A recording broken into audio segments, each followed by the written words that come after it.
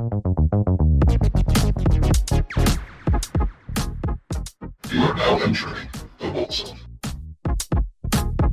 Welcome to the Bolt Zone. This is a competitive Magic the Gathering podcast for the Average Spike, co-hosted by me, Cody DuBose, and the reigning Magic World Champion, Nathan Stoyer. We're bringing you the best tips, tricks, and strategies to improve your game and be a better player. This is episode 1. Today, we're going to give you sort of an intro to the podcast and talk about our experience at the Regional Championship in San Diego this past weekend. But first, Nathan, how are you doing? I'm doing good, and I'm really happy that we got this podcast started. I'm super excited to talk about regionals and just get into what's been happening in Standard and what you could expect from our podcast in the future. Yeah, Standard's definitely in an interesting place. We have a lot to talk about, a lot to catch up on from the RC. But first, just to give you guys a little bit of an intro to our show here. So like I mentioned, this is mostly geared towards competitive players, those who want to improve their skills, improve their results in tournaments. So we're going to be focused primarily on advice for that sort of play.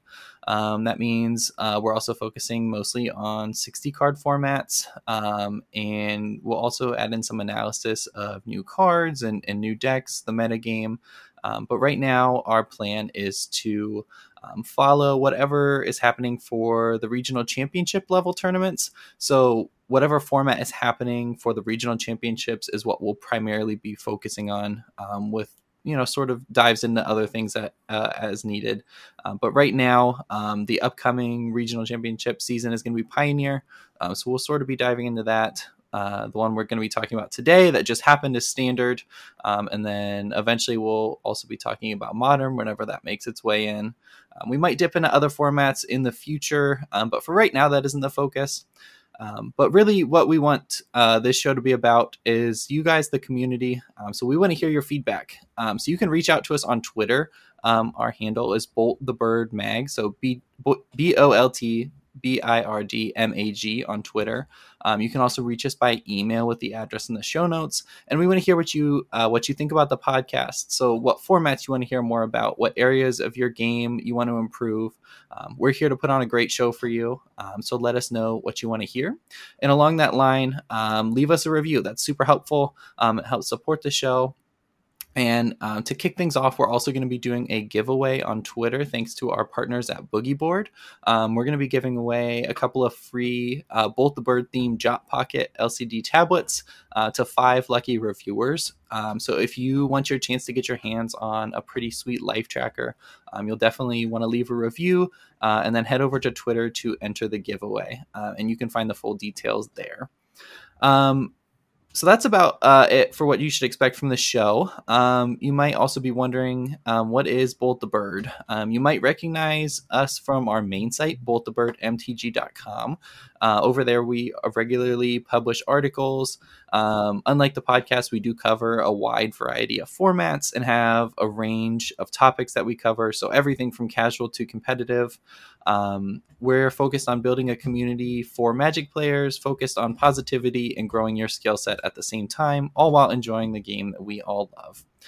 So next, we're just going to introduce ourselves as the hosts. A lot of you probably already know Nathan. You probably don't know me, but I'm going to turn it over to him so he can tell you a little bit about himself. Thank you so much, Cody. So, yeah, I'm Nathan Stoyer. I'm the reigning Magic World Champion, and for me, I started playing competitive Magic when I was 10 years old at summer camp, and I've never really slowed down. I've always been voracious for competition and felt that I was super driven by the allure of getting to the top levels of play. And so over the years, a lot of the people that have started to become my peers were once mentors that I looked up to in the Magic community, and I've seen Magic pros that I've respected for the entirety of my Magic career turn into some of my closest friends.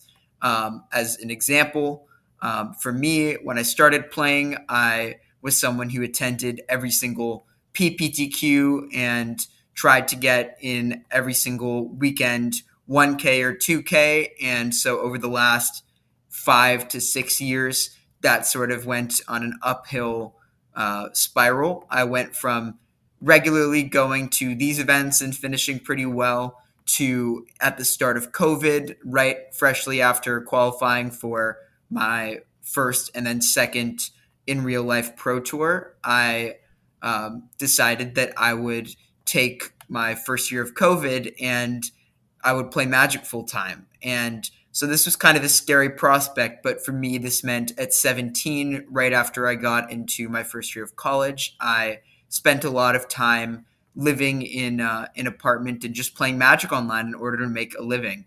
And as it turns out, having something on the line, having to put my livelihood in the hands of how well I could improve my skills at Magic and compete was something that really pushed me to the next level. And I think without having to put my head down for a real purpose, I don't think I would have been able to achieve a lot of the results that I've seen today.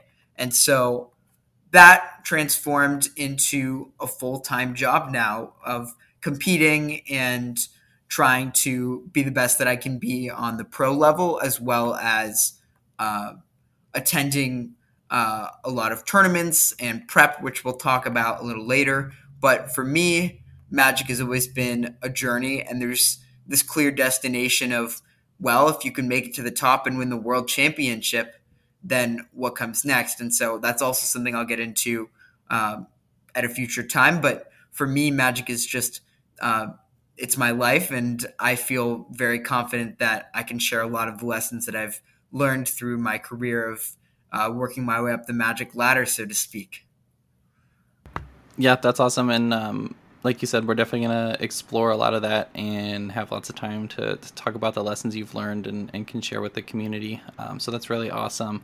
Everybody knows Nathan. My name's Cody. I am sort of the face behind Bolt the Bird. I am also a competitive player. I've been playing for about 3 years now. I got into the game in college, just looking for something competitive as a sort of outlet after, sports were done.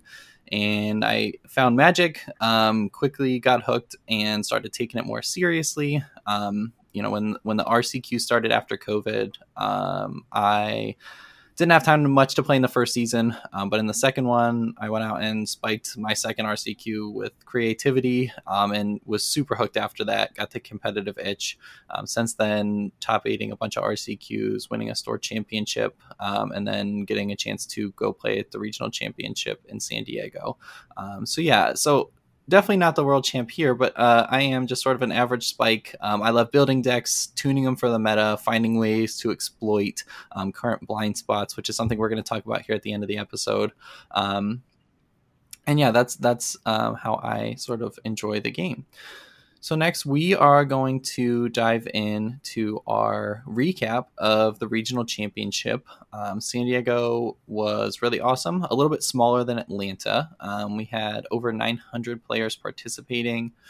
It was a beautiful venue at the San Diego Convention Center, open air, sunshine, everything you could ask for playing Magic. It was gorgeous. Yeah. It was really beautiful. I mean, being at this site was like probably the best Magic venue I've ever attended. 100%. On top of that, I think that DreamHack did such a good job of making it feel like, okay, there was a DreamHack event you could do regardless of how you did in the tournament, but also the competitive space was really good just to focus on the Magic, which was a huge upgrade over Atlanta. Definitely. I think that in Atlanta, there was a lot of focus put on this is one entire unit, this convention, and if you're part of the Magic, you're in a separate section that's a little bit away from the other things going on, but it really just felt like a separate room in the corner. Right. And this felt like its own tournament space, as well as, if you don't do so well, enjoy the convention for what it is. There's a lot of cool things that people who are interested in Magic are probably going to love to do at the site itself. Yeah. So that was definitely awesome. I think the pairing together with DreamHack is super awesome. Like you said, just having a backup to do and, something to explore around it. But I definitely agree. And it seems like from what I've heard from people too, there were a lot of improvements over Atlanta and not just the venue, but how everything was run and just overall the quality of the event. Totally. So we showed up to San Diego with 2 different decks. A little ironically, Nathan's ended up playing what I was going to play until about a week and a half before the event. But we both found some success at the event. I ended up going 10-4 for 61st place with Rakdos mid-range, which we'll dive into a little bit later. And Nathan, you played Esper Legends. Yeah, I did. I played Esper Legends in this tournament. I felt that all of the decks were relatively close, and for me, what I was looking for in my deck was I wanted something that had very solid plans across the board, and so a lot of the emphasis that my testing team put on this tournament was how can we make sure we go into every matchup feeling like we have a very good post-board configuration, and what do I think feels the most even and well-rounded against the field in the first game. And so Esper had been popular for a little while. It kind of became popular in the middle of the RC season, and before that wasn't really a deck on people's radar. And we found that there was about 4 to 6 main deck flex slots that you could shift that were quite helpful in informing my deck choice. And then there was 4 sideboard cards we played that made me feel Esper was a really good choice because I thought I had an edge in the mirror, and I felt that we had a very good plan in the Black-Red X matchups. Yeah, definitely important. And as it turns out, both Esper and Rakdos Mid led the way in terms of metagame share. Each of the decks had about 16% share each, and both of them posted very similar win rates. Esper posted 53.7% win rate on the weekend, and Rakdos Mid posted 52.3%. So both of them super close up top, leading the way not only in share but also win rates. So Nathan, what does the metagame look like compared to sort of what your team thought it would be? Was it pretty close? Yeah, I mean, I think the big expectation we had was that for the past month, a lot of the RCs showed that Grixis was the most popular deck, but not necessarily the best deck. And so sort of counterintuitively, what you had to figure out for this tournament was actually, despite having more powerful cards in terms of Corpse Appraiser and counter spells and maybe more flexibility with an extra color in the Grixis deck, you lost a lot of equity versus Esper and maybe even the mirror match by not having as smooth of a mana base. And so this is one of those times where the competitive decks showcase how important it is to have mana bases that are consistent, and having early untapped lands was a huge difference maker because the Esper deck, for example, playing for Thalia demands an answer early in the game. And so when I look at the standard format, what I see is actually all the decks are trying to be lean, and typically what we expect is a deck can do that, but be a little bit more over the top in its approach. And so the Grixis deck was hoping to achieve this with the extra color, but the mana base hits seemed to be the main factor that mean that the Grixis player wasn't performing as well. And so going into this weekend, we expected Red-Black to be the premier Red-Black X deck of choice in this tournament, whereas previously we expected the opposite. And so this was kind of a weak adjustment that each player had to take into account, which is how do these decks deviate? When we dive into the specific things that define the differences, we see that there's 4 Graveyard Trespassers in the Red-Black deck and 4 Corpse Appraisers in the Grixis deck. And I want to talk about this for a minute because I think it's really vital in understanding why these decks function differently versus the premier top deck in Esper, which is Trespasser looks pretty innocuous as a card. It looks weaker on power level versus drawing 1 of 3, essentially anticipating. Sure. Whereas Trespasser affects the board more greatly. It affects life totals. It threatens to attack. And it also demands an extra card if your opponent wants to interact with you. And my teammate put this quite nicely in testing about a week and a half ago, which helped me understand when I played the games, which is Graveyard Trespasser puts Esper players down a card versus Corpse Appraiser puts the Black-Red X decks up a card. And the Esper deck typically wants to use its very last few resources to push its advantage. But when you're facing Trespasser, it's a lot harder because your resources are extremely taxed and you don't have additional ways of drawing cards that easily. For example, Rafine does not draw you raw cards. It loots those cards away, and so you actually stay neutral on resources. And so what that effect plays out as is the black-red players Trespassers are a lot more threatening than Graveyard than Corpse Appraisers out of the Grixis deck. And I think being down a card and the cost of doing so is really prohibitive for the Esper players. And so that change and also making the spell lands weaker means that is way harder to fight on the card front from Esper than it appears. Yeah, absolutely. And that is one of the big reasons that I ended up moving off of Esper, just knowing like you said, that red black was going to sort of tick up and potentially even overtake Grixis like we saw. And that it really struggles going into that Graveyard Trespasser without the ideal curve and resources to deal with it. So yeah, that's super interesting. But so just looking at the rest of the meta from the weekend, the top 8 ended up consisting of 2 copies of Rakdos Reanimator, which ended up going on to be a mirror match in the finals. We'll talk about that in a minute. 2 copies of Esper Legends, 1 Rakdos Mid, 1 Mono White, 1 Green White Toxic, and 1 4-color Legends combo, which we will also talk about later. So a pretty diverse top 8. Any thoughts on that? Yeah, so I think that the red-black Reanimator deck, the Atraxa deck to be more specific, might have been the deck of the weekend in the right hands of players. I think that it had a surprise factor and no one had really come up with the best version of that list. And then a week before the tournament, one of my close friends and testing partners, Sam Rolfe, actually posted a version that he top-8'd a Mana Traders event with online. And that black-red deck featuring a lot of copies of Atsushi in the normal Shieldred spot was sort of the defining factor that made it an enticing deck for players, because this is the big thing. A lot of the 4-drops in Standard are ones that trade down 2 mana when you're facing Go for the Throat or another removal. And the main issue that these Atraxa decks face is they can get ahead on resources quite well, especially with their premier card in Atraxa and with Cruelty of Gix getting 2 or 3 chapters of value. But they struggle on converting those resources into a board advantage in games that they fall behind in. And so Atsushi kind of turns this concept on its head and says, look, I'm playing a vanilla 4/4, and I'm typically just going to make 3 treasures when this dies. I'm happy if you kill this, because then I get to accelerate my game plan, and I no longer have to play at the normal pacing of a game. I just hard cast my Atraxa, or I cast a Cruelty plus a removal spell, and I don't fall behind on board.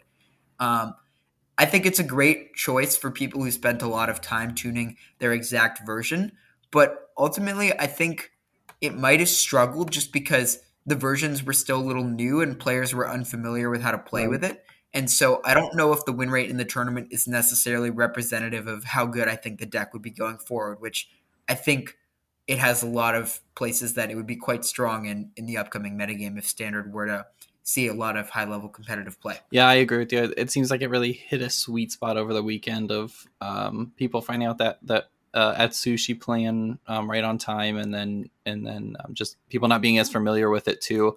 Is that deck something that you and your team tested at all, or were you just mostly focused on Esper and other things? Yeah, I think that the Atraxa deck was one of our shortcomings in testing because we identified it as quite a strong deck, but we didn't have the missing piece in the Atsushi early enough. And so by the time the last week or 2 rolled around of testing, we felt super comfortable with our plans in the Esper deck and decided that while there might be equity in exploring another option, the scramble for putting together this Atraxa deck and having the resources to ensure that it's good is not worth playing what we think was sort of a sure thing. Yeah, that's a similar place to where I ended up as far as like once I realized that there was potential to explore it, there was kind of just too late, and I had already planned everything else out for Rakdos without the Reanimator package. So super interesting. Notably, no Grixis decks in the top 8 this weekend. Overall, the archetype had under a 50% win rate and just 9.2% of the metagame share with 86 pilots. And that is the lowest Grixis share of any of the RCs this round.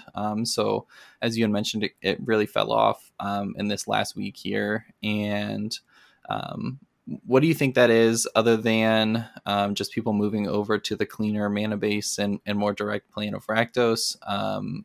versus people kind of preying on Grixis some more?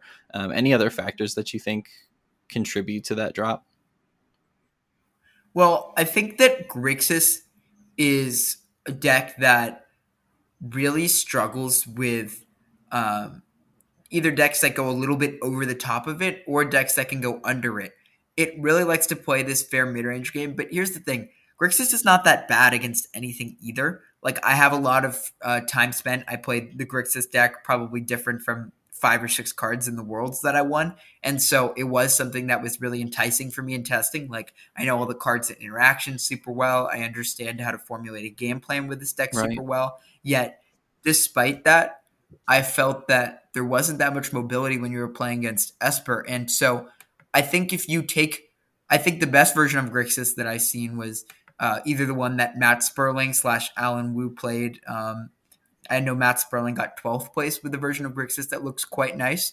And my teammate, Zachary Keeney, spent a lot of time making Grixis with the thesis that the Grixis deck would basically be a version of Grixis that's more similar to Black-Red. It's not trying to win mirror matches. It's lower to the ground, playing lots of removal. It's playing some number of Trespassers on top of Corpse Appraisers in the Grixis deck. And the blue is really just to enable 2 copies of Make Disappear, 4 copies of Corpse Appraiser, and some number of Blade Coil Serpents and counterspells in the sideboard. And I think if people were to take more of this approach, the similarity to the red-black deck would become apparent, and it wouldn't be so big of a deal to be on Grixis.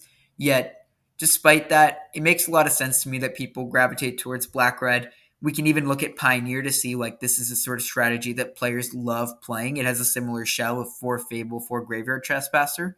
And I think that it makes a ton of sense that people are interested in playing those cards in Sheoldred when they might have a lot of familiarity. It also is just a more friendly deck to making mistakes, and that has to be talked about too. I think that the Black-Red deck has a little less play to it than the Grixis deck. It is a little less difficult, and it's also more friendly with mulligans. I think the mulligan decisions are a little easier from my testing with the 2 decks.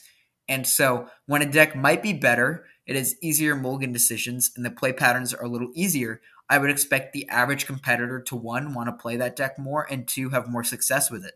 Those are the factors that lead me to think red-black was probably more popular. Yeah, I think that's a really good point. I mean, even in some of the Grixis decks that lean more towards red-black, with just sort of a splash of blue, it does still complicate not only your mana base, but as you mentioned, the decision-making too. And having smooth decisions and easier time, especially in a tournament like this, makes a lot of sense. So next up, the other big deck that people were talking about heading into the weekend, Mono White. So that one posted 12.5% of the meta share, 46.6% win rate. And that seems pretty low, but one of the biggest reasons for that is on the weekend, the deck had 68 ties, which is just over 7% of its matches.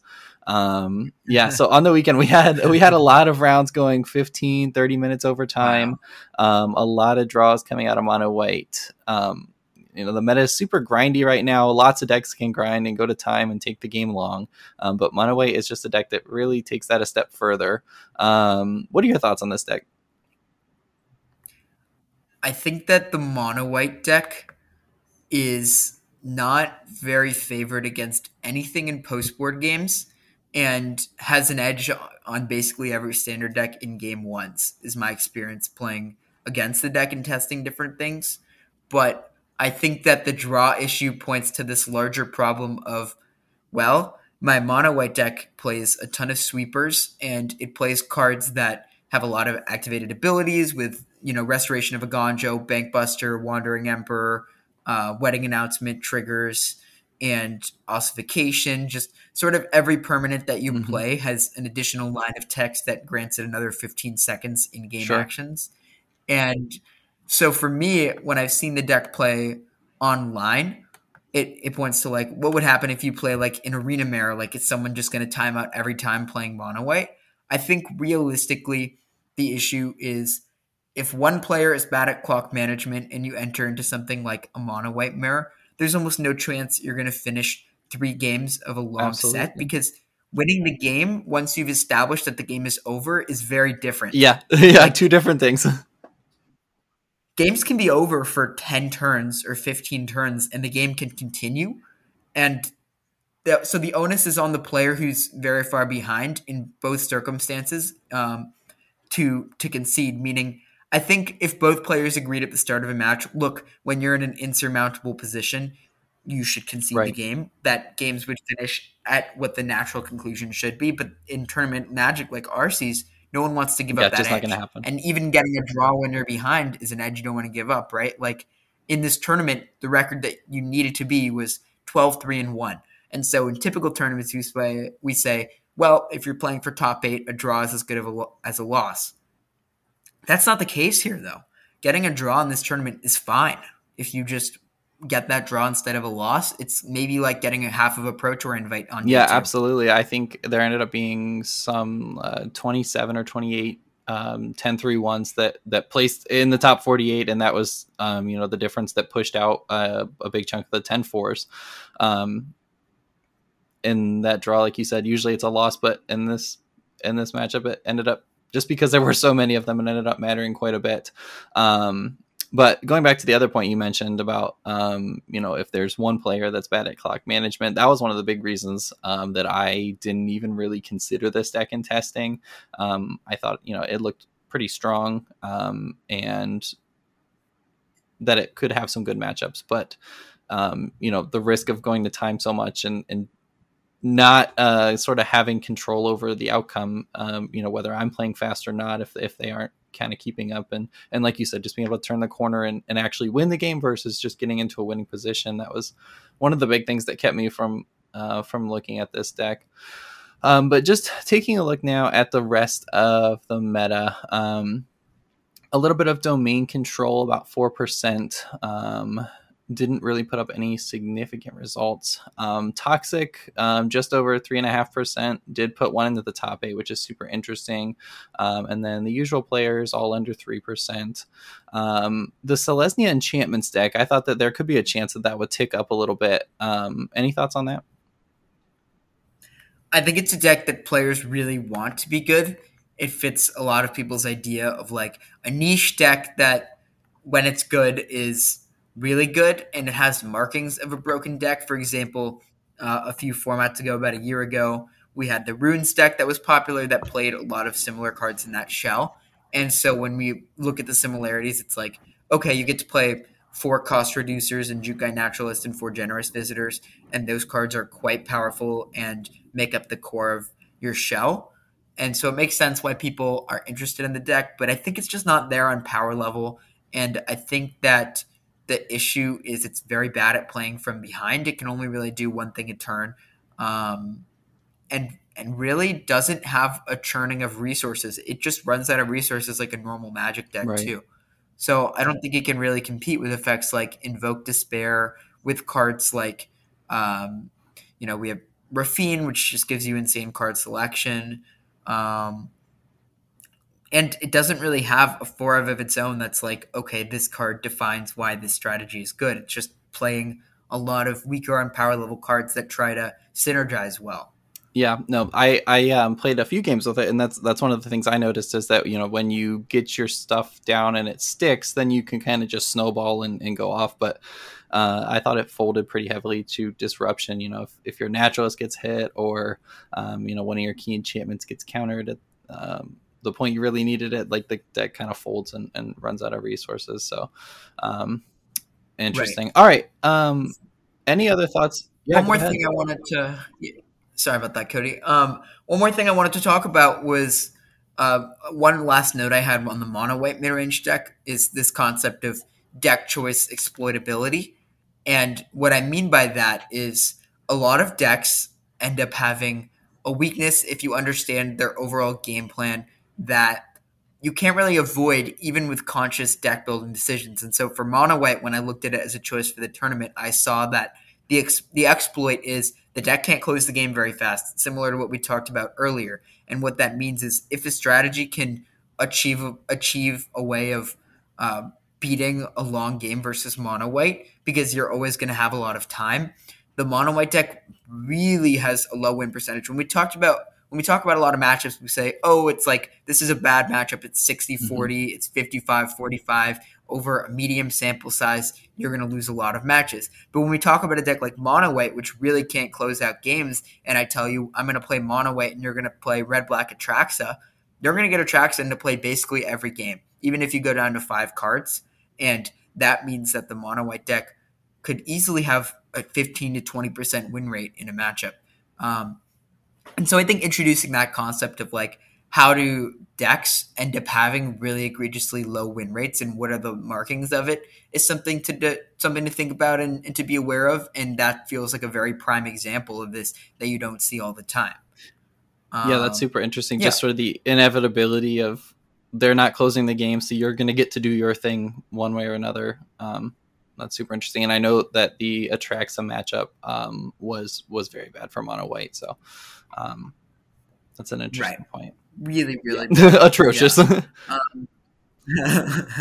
And the other note I had was just a concept of aggro decks are things that people are always going to gravitate towards. This is a format that really doesn't have openings for aggro decks because every deck is equipped with, if you're a black deck, 4 cutdowns in the 75 and 4 go for the throats, as well as Shieldreds. And so even if your deck plays no other cards besides these and some generic 3-mana 3/3s or, a 5-mana payoff that draws 2 and kills a creature, like it's going to be very hard for aggro decks to succeed.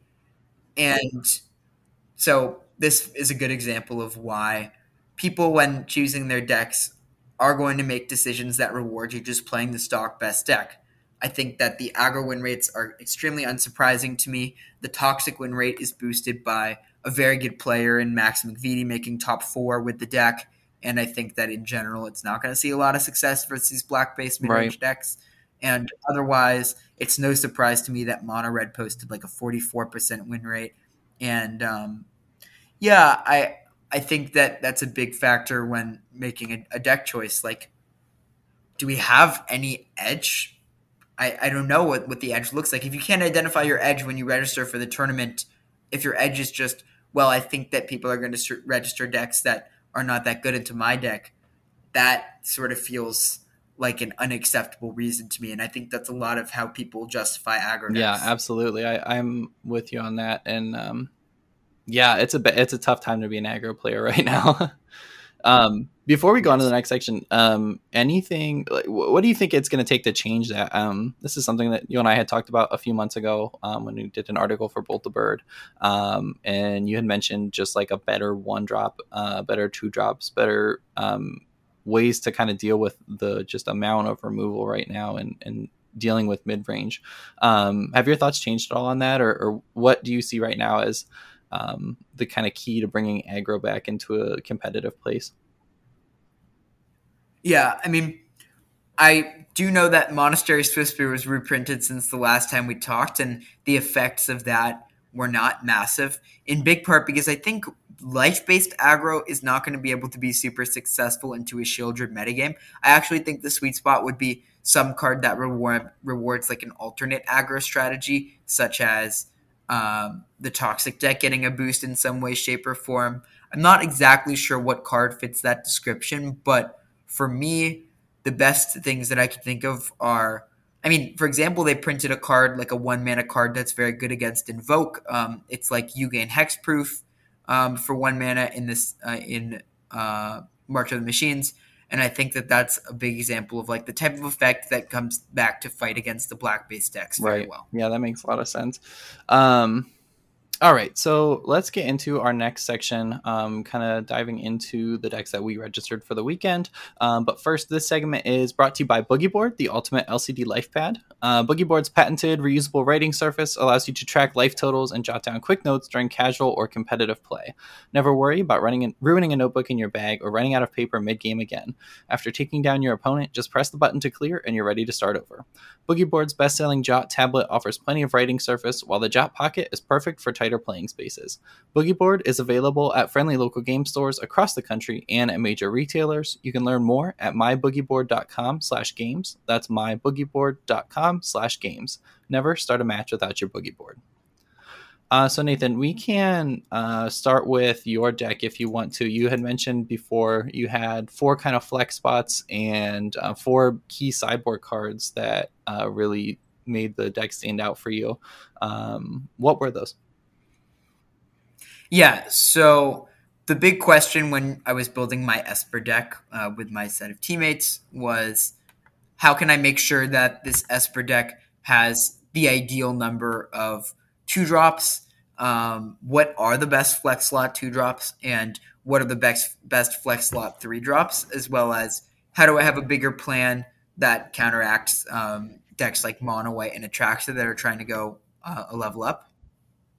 And I got to say, big shout out to Oliver Tomiko and my team Hooded Brawlers that worked together for this event. It was a group of about 15 of us, and a big part of that was my buddy Abe Corrigan, who put a lot of work into this tournament. Abe actually flew out to this tournament to play in the last chance qualifiers from New York to San Diego. He 5-0'd a last chance qualifier, and then he crushed the Swiss, and he made top 8 of the tournament, actually. That's the dream right there. With the Esper deck worked on. Yeah, so he really showed up and did a really good job with the Esper list. And the big cards that we added were, we decided we wanted Harbins in the main deck in the 2-drop flex slot, and we played 1 Razorlash Transmogrant as well. Not huge innovations, but the reason why we liked Harbin so much is because we found that the best 3-drop was Gix. Instead of having a ton of Adelines, we had a 2-1 split of 2 Gixes and 1 Adelines. And so the general idea is, in the Esper Mirrors or versus Black-Red, having 2-drops your opponent has to kill with Cut Down is premium to clear the way for Rafine. And we thought that Harbin was one of the most threatening ones on top of the normal 4 Denix and 4 Thalias that you're almost required to play in Esper. We wanted to make sure people had to kill our creature on turn 2 or 3. And then we have the 2 Gixes, which when you're grinding in the Esper Mirror or when you're trying to get ahead versus red-black, the Gixes are really, really nice with the Harbins in combination. Just curving Harbin into Gix means your opponent almost has to kill one of them. And if they let you get a hit on turn 3, that could be the game right there. Whereas a lot of people had a ton of Adelines, and the reason I didn't like this as much was, I think Adeline dying to cut down happened too often for my liking. Sometimes your opponent would kill your 2-drop and then they'd cut down your Adeline and would be like, wow, my 3-drop just traded for a cut down. That feels like a tempo swing that I can't recover from very well. So that was the deciding factor on the main deck. And the last thing was, we played 2 Urtais in our main deck. A lot of lists had between 0 and 1. And we felt that Urtai was a much better game 1 card than post-board card. We actually end up cutting Urtais in most of our post-board configurations across the board, but we wanted to have edges in games where we didn't get to have counterspells. And so, while we played 4 counterspells in the sideboard, we had 2 Urtais in the main deck to have a better plan against sweepers from Mono White and a better plan against Gix's Command/Invoke Despair from the red-black X decks, and then a little bit better of a time versus Atraxa, who wanted to resolve their cruelty of Gixes. So those are kind of the main deck decisions. I think Urtai is okay, but the fact that when you pass, it's almost a face-up card with no other flash threats is a pretty big deal that makes it less appealing. And also giving you additional answers to Shieldred is nice, because one way Esper loses is just your opponent plays a Shieldred and your pants are down and you don't have Go for Throw left over. And so nothing you can do. You just, lose 2 on your turn. They gain 2 to 4 to 6. And you lose the game pretty quickly. It's like a 1 or 2 turn window where you need an answer. As for the sideboard decisions, just to note, I think a good piece of tech that we had was we played Liliana of the Veil in our sideboard as a 2 of. And we also played 2 Gix's Commands. Let me dive into the theory on Liliana really quickly. We thought that the Graveyard Trespasser issue that I talked about earlier was very real, and we wanted to have something that meant if our opponent killed our 2-drop into playing Graveyard Trespasser, we had a punish that left us ahead on board rather than behind. That's a big swing. And so the Liliana's being able to go minus and then plus once into minus again is the normal play pattern that you want to reward.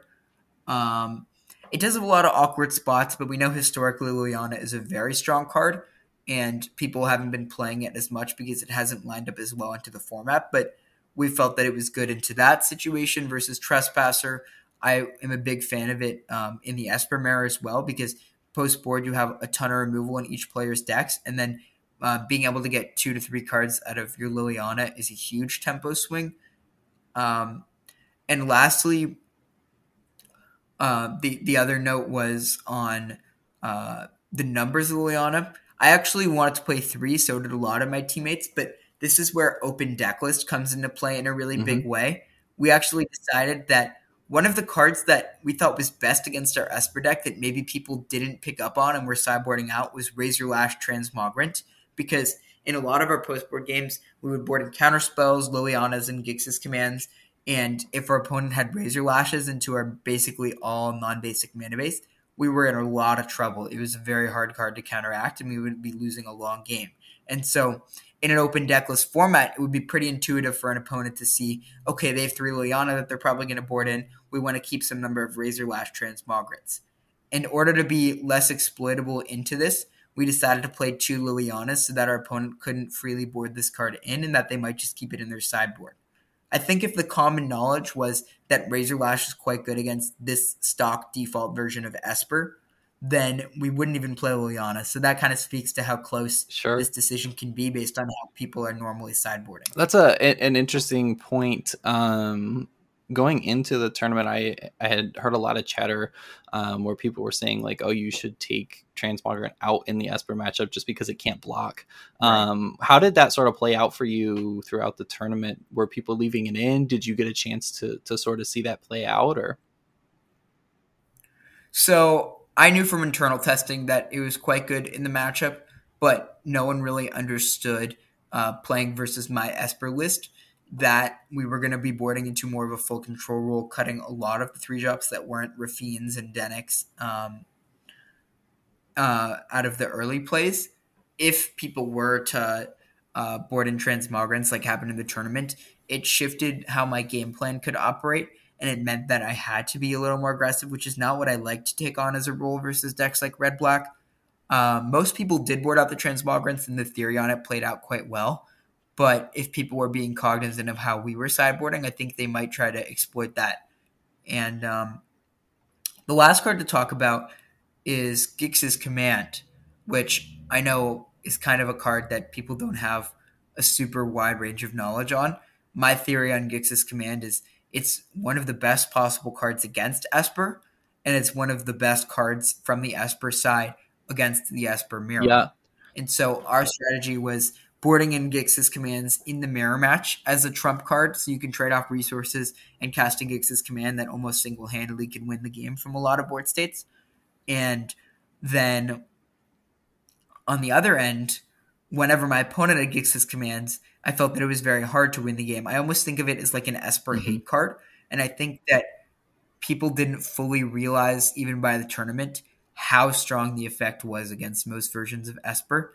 In my opinion, if Esper were to be the most popular deck going forward and Black-Red was the second most popular, versions of Black-Red should probably just play 3 Gix's commands in the 75 as their plan post-board to go over the top of them. Yeah, it's super good in the matchup, and it's interesting that more people didn't sort of catch on to it. I mean, I think the first time we saw this at the RC level was all the way back at the European RC, almost a month before last weekend. It's definitely something that I had my eye on, and something that I thought would catch on more than it did. But yeah, it's super good tech. Playing it in Esper, what were your thoughts on the weekend? How did it play out for you? I know you played the Mirror quite a bunch. Yeah, I mean, the Gix's command was quite good. The one mirror match that I lost was versus a player who also played 2 Gix's commands in her sideboard, and so I didn't feel as bad losing to that. I was like, okay, they also identified this to be a really strong card in the mirror match, and they played it, and my plan worked out really well on the other mirrors I played. Big shout out to Austin Bursavich, who was one of my opponents, another really strong player. We played a mirror match on coverage, and he got really crushed in that round. And I think that a big part of the success we found in the mirror match was, well, we're going to lean into being really, really aggressive game 1. And then in the post-board games, we have this control plan as well. That's a little better with Gix's commands. and Liliana's, and so it is pretty cool playing a close to 75 card mirror match against your Yeah, teammates. definitely. That's always fun. Any other thoughts on your deck or sort of your tournament path on the weekend? Anything that jumped out at you?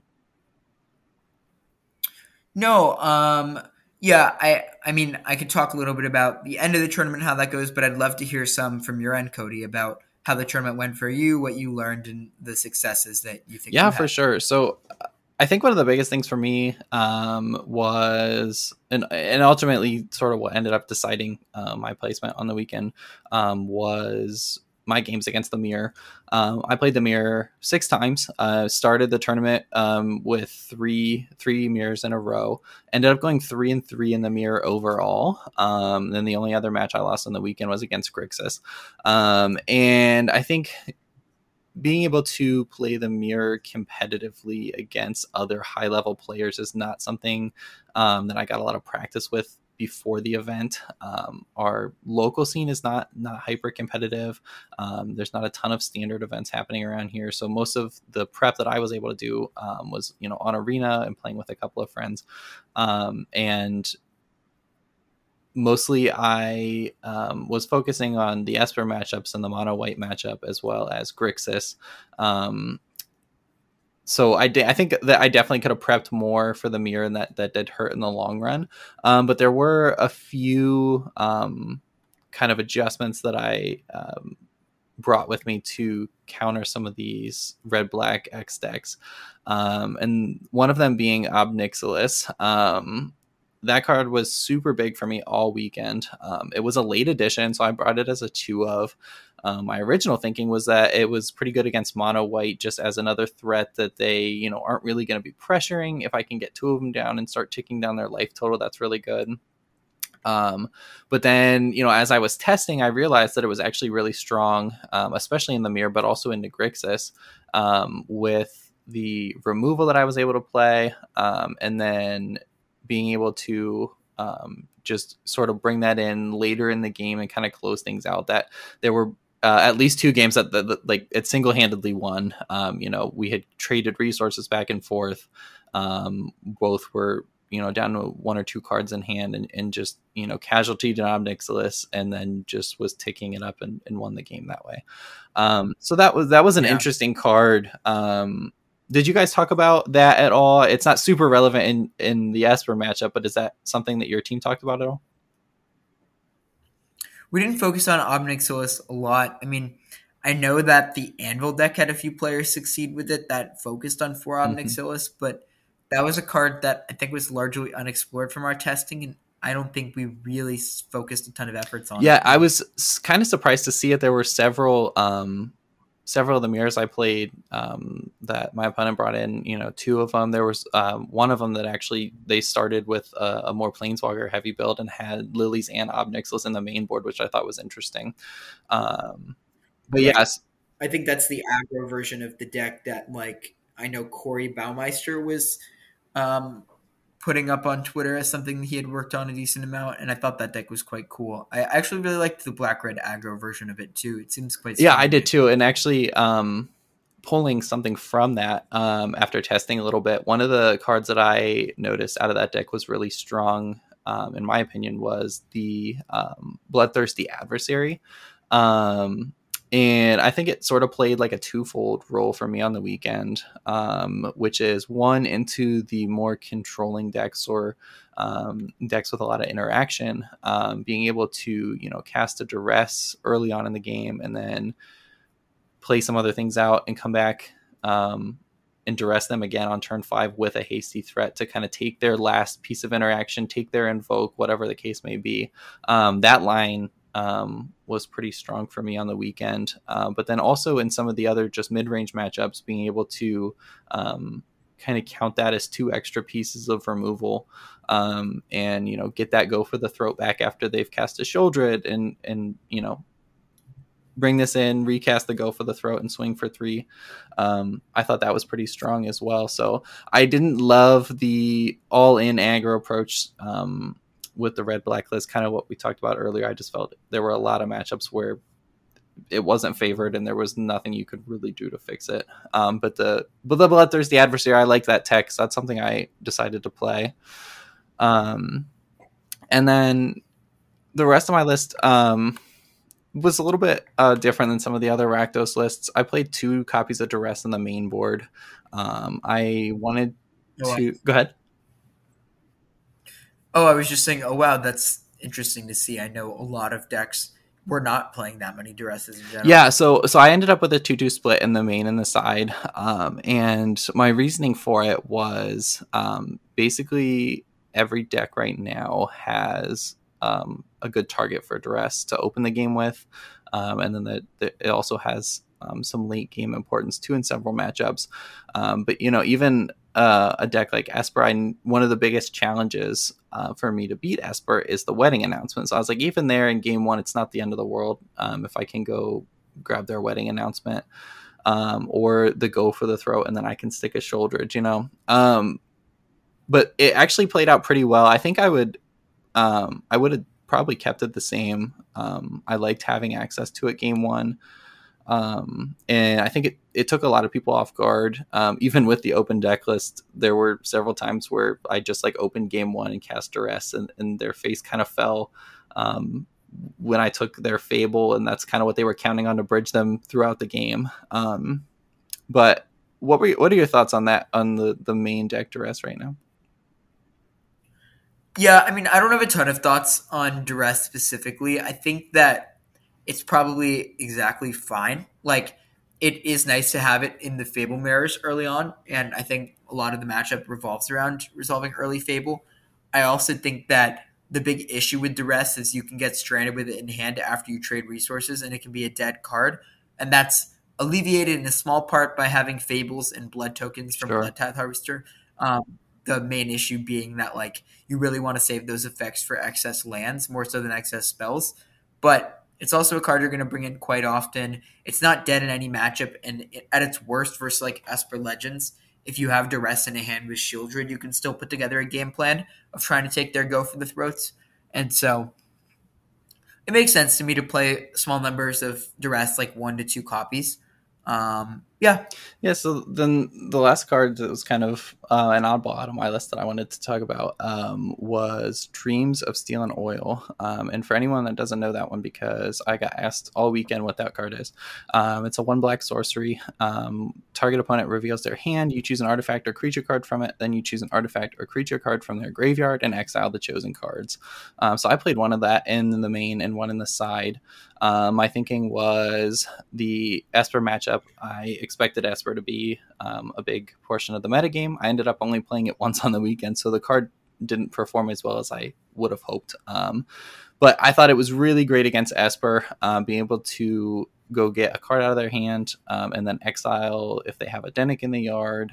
I thought that was pretty strong. And then also with a lot of copies of stuff in the graveyard that can come back, just having that extra piece of removal on top of the Graveyard Trespassers I thought was interesting. Did you run into anyone else playing this? No, I didn't see anyone else playing that specific card, but versus Esper, does it take Planeswalkers? I know it hits creatures. Does not. Just creatures and artifacts. So there was some times where I was able to hit a Bank Buster off of it, which was pretty good. But yeah, just creatures and artifacts. Got it. Yeah, it's not a card that I saw a lot of representation of, but I also am not quite confident that it's something that I would want in a Blackguard list going forward. I understand the idea and theory on it. I just think that typically it contrasts with Duress, and I'd rather play Duress over the creature answers because you get to play just solid removal spells in the rest of your slots. And that's the conclusion I came to as well after the weekend. But yeah, that was my list. I was happy with the result. Obviously, I was kind of gunning for the top 48 PT invite. That did not happen. 10-4, I thought, going into the last round that 10-4 might get us there. But I had pretty bad breakers, so I got bumped down, which is all good. We'll get there next time. But it was super fun all weekend, and definitely a great tournament. I felt like the environment was good. The competition was good. Any thoughts on that? Yeah, the tournament itself was awesome. I wanted to spend a minute sort of talking about the end of my tournament. I'll recap the results really quickly. And yeah, I mean, the tournament was great itself. I flew out just to compete and travel and be with a lot of friends because for me, the stakes were a little different. I'm already qualified for the next Pro Tour and the World Championships. And so the invites on the line aren't as pertinent or relevant for me. All right.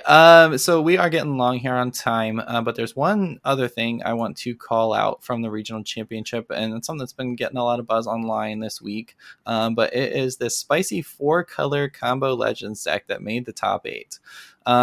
So this was created by a bunch of members of the Sanctum of All testing team.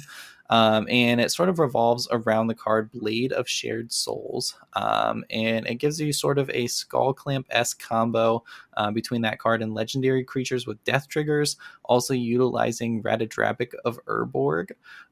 So it allows you to make copies, sack your creatures, get those death triggers. You can go infinite when you have an Atsushi in play, because it costs 2 mana to equip the Blade. You get 3 treasures when the Atsushi dies. So what are your thoughts on this deck? Is it good? It placed in the top 8. From an outside perspective, though, it feels sort of like the shell itself is maybe what was doing the carrying. We see, it's got mostly the Grixis shell, Fable, Blood Tithe Harvester, Corpse Appraiser, Cut Downs, Go for the Throats. And then they have these combo pieces sort of sprinkled in along with some other cards at the top end. What are your thoughts on this?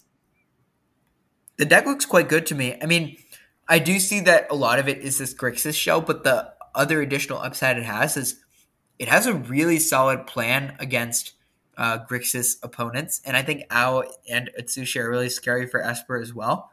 These dragons are at a really good spot in the metagame. And so, in addition to the Blade of Shared Souls being kind of hard for me to evaluate in terms of how good is this combo really, I think that the fact that it gets to play these powerful dragons in a shell that has the chance to abuse them is probably quite good. And it's an interesting idea that he slotted it into the normal Grixis shell where you do just have a ton of good cards. One thing note about CFT Sock's deck building, the guy who did really well, he placed in top 8 with this deck, is he tends to have some crazy numbers on things. And so, for example, I see that there's 3 Blood Tithe Harvesters in this deck. And my first thought is like, well, why are we not playing 4 of that card? Like, if it's good in this strategy, it should be good enough to warrant playing 4. That's like the immediate thing. I'd be like, I would just change up this number, but I'm sure he has a reason for it. Do we really need the Concealing Curtains with, I think the idea behind it was we can mill out the opponent if you combo with that card and make them draw a ton of cards. But to me, that doesn't seem necessary because once you get super far ahead, even versus a deck like, I guess mono white, he wants to play around Farewell. I don't know how necessary it is.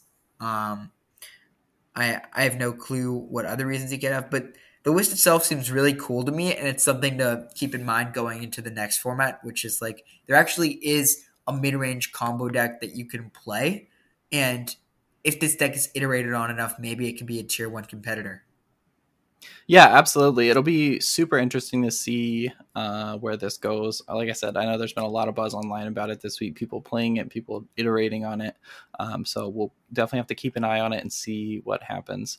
But yeah, I think that is going to finish us out for the week. Nathan, any last thoughts on RC San Diego, the competitive tournament that we were at, standard, anything like that? No, not really, Cody. I think that this was a really good episode just to kind of highlight our thought processes and what tournament reports can look like. I really enjoyed doing this, and I'm looking forward to our next few episodes. And just to recap, we're going to be having an episode bi-weekly, so that should be in the near future. You'll see our episodes pop up twice a month. And please feel free to share our podcast anywhere. Cody, if you want, take us out. All right. Well, thank you so much for listening to this episode of The Bold Zone. If you enjoy the show, please give us a follow and leave a review on the podcast platform of your choice. We read every review and love to hear from you. Like I said earlier, we want to make this show for you. We want to take your thoughts into account. So please let us know what you want to hear. And if you want to help support the show, consider subscribing to our Patreon. You can find that link in the show notes. And thanks again to Boogie Board for their sponsorship of this episode. And we will be back in a few weeks to talk to you guys about whatever goes on.